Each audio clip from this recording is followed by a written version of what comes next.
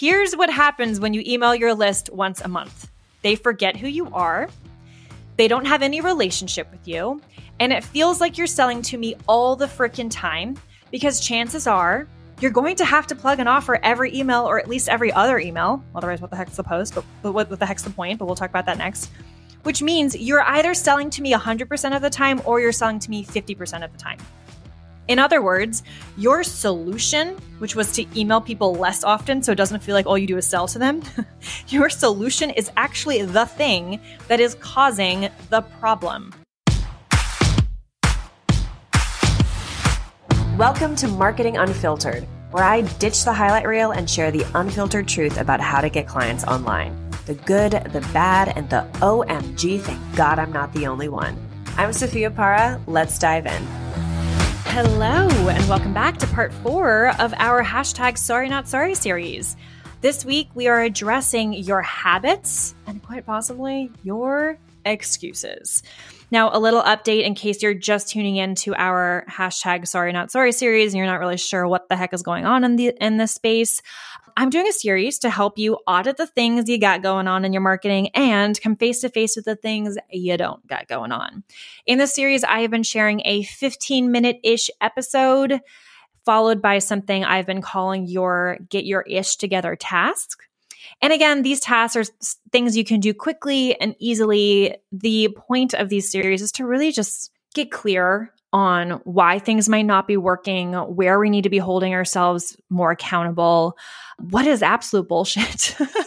And in today's case, what excuses are we telling ourselves that are quite literally holding ourselves back? Now, heads up, if you've been tuning into the series, you already know this.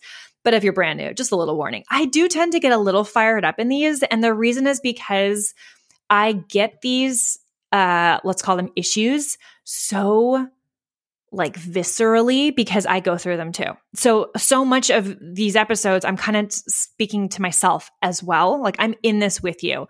Marketers struggle with these things as well.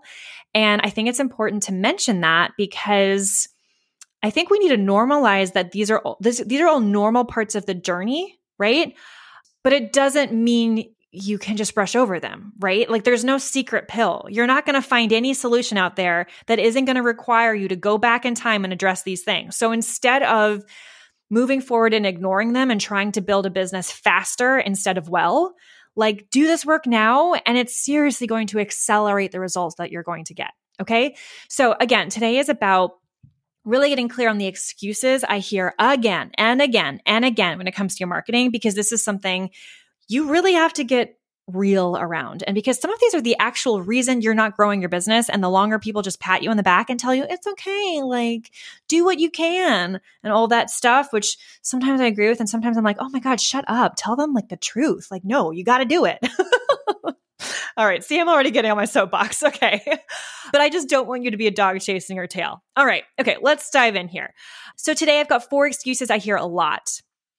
That doesn't mean these are all the excuses I hear. Just for the record, if there's one in here that you want to talk about further, feel free to DM me over at Sophia Para. And if you think of another one that you want me to address, DM that to me too. I'd be really happy to dive into more if you feel like there's another one that's really holding you back. I'd love to dissect that for you. Okay, so let's dive into number 1. Thing I always hear at number 1, quote, I don't want to over-email my people. They're going to feel like all I do is sell to them. So I just email my list once a month. End quote. End quote. I said that weird. End quote with an E. All right. Here's what happens when you email your list once a month. They forget who you are. They don't have any relationship with you. And it feels like you're selling to me all the frickin' time because chances are you're going to have to plug an offer every email or at least every other email. Otherwise, what the heck's the post? But what the heck's the point? But we'll talk about that next. Which means you're either selling to me 100% of the time or you're selling to me 50% of the time. In other words, your solution, which was to email people less often so it doesn't feel like all you do is sell to them, your solution is actually the thing that is causing the problem. But if we change this up and instead emailed more often, but with value and relationship building, when you start selling, it starts to feel exciting because, man, If being on this email list means I get all this support from someone I trust, I'm excited to hear about what you're selling because I believe in you. In my eyes, you are my go-to coach. I can't even imagine the incredible goodness in your paid programs if this is how you treat people inside of a free offer like your email list. So if you want to make more sales from your email list, if you want all your list growth to be worth it, you got to email more often. Once a week minimum, I would say. That's how you can sell pretty consistently to your list without it feeling like you're selling. Because put this into perspective real quick before we move on. If I hear from a coach who does the exact same thing you do, okay, so let's say you're a life coach. If I am subscribed to another coach who's also a life coach, you guys do such similar stuff, similar offers, similar all the things, and I really need help, so I'm on both of your email lists, right? And let's say this one person who does stuff just like you is emailing me once a week, and you're emailing me once a month. Okay, so I'm growing to trust this person who's emailing me once a week. And just like this person, you guys start to sell something, right? You're in a launch period at the exact same time. Who do you think I'm going to choose as my go-to coach? The person I have a relationship with. And if all you do is email me once a month, it will take years for that person to be you. And by that time, I've probably already chosen the other person as my coach. I've already made my investment. Maybe I've already made progress on this goal. And I'm off to the next thing. I'm not actually considering your program anymore. So from where I stand, I'm sorry. I know a lot of you are making decisions about emailing once a month because of time capacity. And that's a whole other situation. I am going to talk about time capacity later in this later in this podcast episode. But a lot of you are choosing to email once a month because you feel like that's what your list can handle. You feel like that's how you respect your people on your list. And that is just flat out wrong. It's not true. And actually, that leads me to thing I always hear, number 2. I don't want to sell too much to my list because then people will unsubscribe. First of all, if you don't sell to your list, then what the heck is all this effort for? You might as well not even grow your email list because you're not using it. Second of all, let them unsubscribe. You need to stop writing your emails for the people who are not excited about you. You need to stop writing your emails for the people who don't need you. You need to stop writing your emails for the people who aren't ever going to buy from you. And let me tell you this, if they are unsubscribing, they were never going to be clients because for whatever reason, they're not vibing with you. And that's fine. Be here for the people who are vibing with you. Prioritize them. You know, I think this is really a sign of people pleasing and not wanting to disappoint people, which I super understand, by the way. It's this classic case of 100 people say you're great, but one person says you're awful. And you can only think of that person who thinks you're awful because you desperately want to do a good job. So it's like the criticism is what you're focused on, not the praise. Okay. And like I said, I don't know what this syndrome is called, if it is a syndrome, but I've got it too. So I really do understand this. And I need to remind myself of this very fact too, but we need to stop writing emails and creating content for the 1% of people who don't like you. We need to stop looking at how many people unsubscribed and then make that a reason to not email more often or to not do more emails like that, because there's a lot of people that choose not to unsubscribe too. Why aren't we making decisions based off of that data? We're only making decisions based off of the unsubscribe or the negative data. But is the positive response bigger? Because if so, that's where the decisions need to be made. Write for the 99% of people that do. Show up for the 99% of the people that think you're freaking awesome. And if you were going to write for the 99% or show up for the 99% of people who love you, how would you show up differently? You'd probably reach out more often, and you'd also want to be crystal clear how you can help them, which means you'd mention your offers more often too. Okay, thing I always hear, number 3, quote, my personal life is personal. I don't want to share about it on social, end quote. Okay, there is a misunderstanding here. Sharing your personal life doesn't actually mean sharing your deepest, darkest secrets or crying on camera or talking about some things you or your family are moving through if you don't want to. It can be talking about the plant you just got at Target, or sharing a pic of your dog after he ran into the mud and it made you laugh. Now you can make your community laugh too. In other words, sharing the personal aspects of your life is about sharing the behind the scenes so that we feel like we know you as a human, not just a brand. But here's the thing. If you want to use social effectively, you need to do it. Sorry.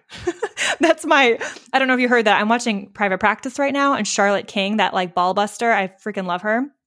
I just feel like that's what I sound like. You need to do it sounded just like her. Okay. But yes, I'm sorry. You need to do it. I know I should be telling you to only do the things you feel comfortable with and just telling you what you want to hear. Like that seems to be like the trend these days with marketing things. And I just can't get behind that because it's not true. It's not how I feel about this at all. The personal stuff is the sole reason social media works. Otherwise, you might as well just pay for ads and go out and buy billboards and commercial space because that's how you're using social media, and it will not work that way. So yes, if you don't want to share the personal aspects of your life, it's not about finding another strategy that doesn't require that. I'm sorry. I mean, you could get off social media altogether. That's fine too. But in my opinion, you can't not share that stuff because that's what the social media, that's what it was built for, right? That's the whole point of that platform, right? So instead, it's not about finding a strategy that makes it not possible. It's about investigating why is this so difficult for me and how can I make it work for me? So here's something that might help. Number 1, create personal life content pillars. What in your behind the biz life do you feel comfortable talking about? Like I said, this can be about your Target runs or your business aligned roadblocks or the adventures you and your spouse go on or dog walks. Or I have a friend who talks about pickleball and Taylor Swift a lot. Like it doesn't actually matter what it is, right? Because again, this is just about us getting to know you as a person. So identify the things that do feel possible for you, that do feel safe and fun, and just stick to that. And finally, challenge yourself to share something within your personal life pillars, like once a week. Start there. For me, once a week became so easy that it turned into twice a week, and then 3 times a week. And now it's just such a natural part of my content, and I don't even think about it. And guess what? My engagement went way, way up when I started being consistent with the personal life stuff. So if you need a step-by-step to help you start sharing your personal life, try that. But whatever you do not fool yourself. If you want to be on social media, and again, you do not have to be, like you can skip it, right? But if you are spending time creating content for social media, but then purposefully avoiding the personal life stuff because you feel like it's too personal, right? You are missing the point of social and you're not going to see the result you could. And in fact, you might even be wasting your time. It's hard to know that for sure without looking, but you might be wasting your time. And I don't want you to do that. I don't want you to be a dog chasing your tail here. So instead, consider how can you adjust this? Because I do believe for 9 out of 10 of you, it will need to be adjusted. Okay. Things I always hear, and number 4, someone told me I don't have to post every day. So I am posting once a week because that's what I have capacity for right now. But I'm not growing fast enough. Does social media just not work for me? I also hear, does the algorithm just hate me? I mean, there's all kinds of versions of this, but I do see this a lot. Okay. This is an important one. And it doesn't just apply to posting, by the way. It can apply to anything that we're not doing a lot, but we know that we feel like we should, like pitching to podcasts or whatever. So you don't technically have to do anything you don't want to do, but you've got to adjust your expectations accordingly. Marketing is a numbers game. I mean, it's also a messaging game. Let's put that aside for now. It's a numbers game, meaning you will get more results the more eyeballs see you and your offer. So yes, you can pitch to 1 podcast a week in the hopes that you'll book 1 podcast a month. Sure. You can launch only once a year if that's all you have capacity for. You can do whatever you want, but this is a numbers game. So you have to adjust your expectations and not make it social media's fault, or the algorithm's fault, or the market's fault, or saturation's fault. When you do that, you are essentially blind to the things you can solve. So you have to have an honest look at yourself. Is it social media or the algorithm or fill in the blank? Or is this about the types of habits you have in place? or the consistency of those habits? I also think a follow-up question to this is to consider, are you holding yourself accountable enough? Because it's one thing to feel like you're busy doing the things you need to do in your business. It's another thing to actually be doing the things, right? So for example, if you want to grow your email list, have you done the math to understand how many people need to see your free offer in order to grow your email list by the amount you want? And again, if you want more info on this, I actually shared a math formula in part 3 of our #SorryNotSorry series, which was like the solo right before this one. So check that out if you actually want a formula for that. But like consider, do you know those numbers? Most of you probably don't. Another question, if you want to make more sales, have you done the numbers to understand how many times you need to have a sales conversation in order to make one sale? And then have you done the numbers to understand what actions need to happen in order to create those sales conversations so you can make those sales? In other words, do you know your numbers? Because until you do, you have absolutely no idea if you're doing enough or too much or just the right things to get to the goals that you want.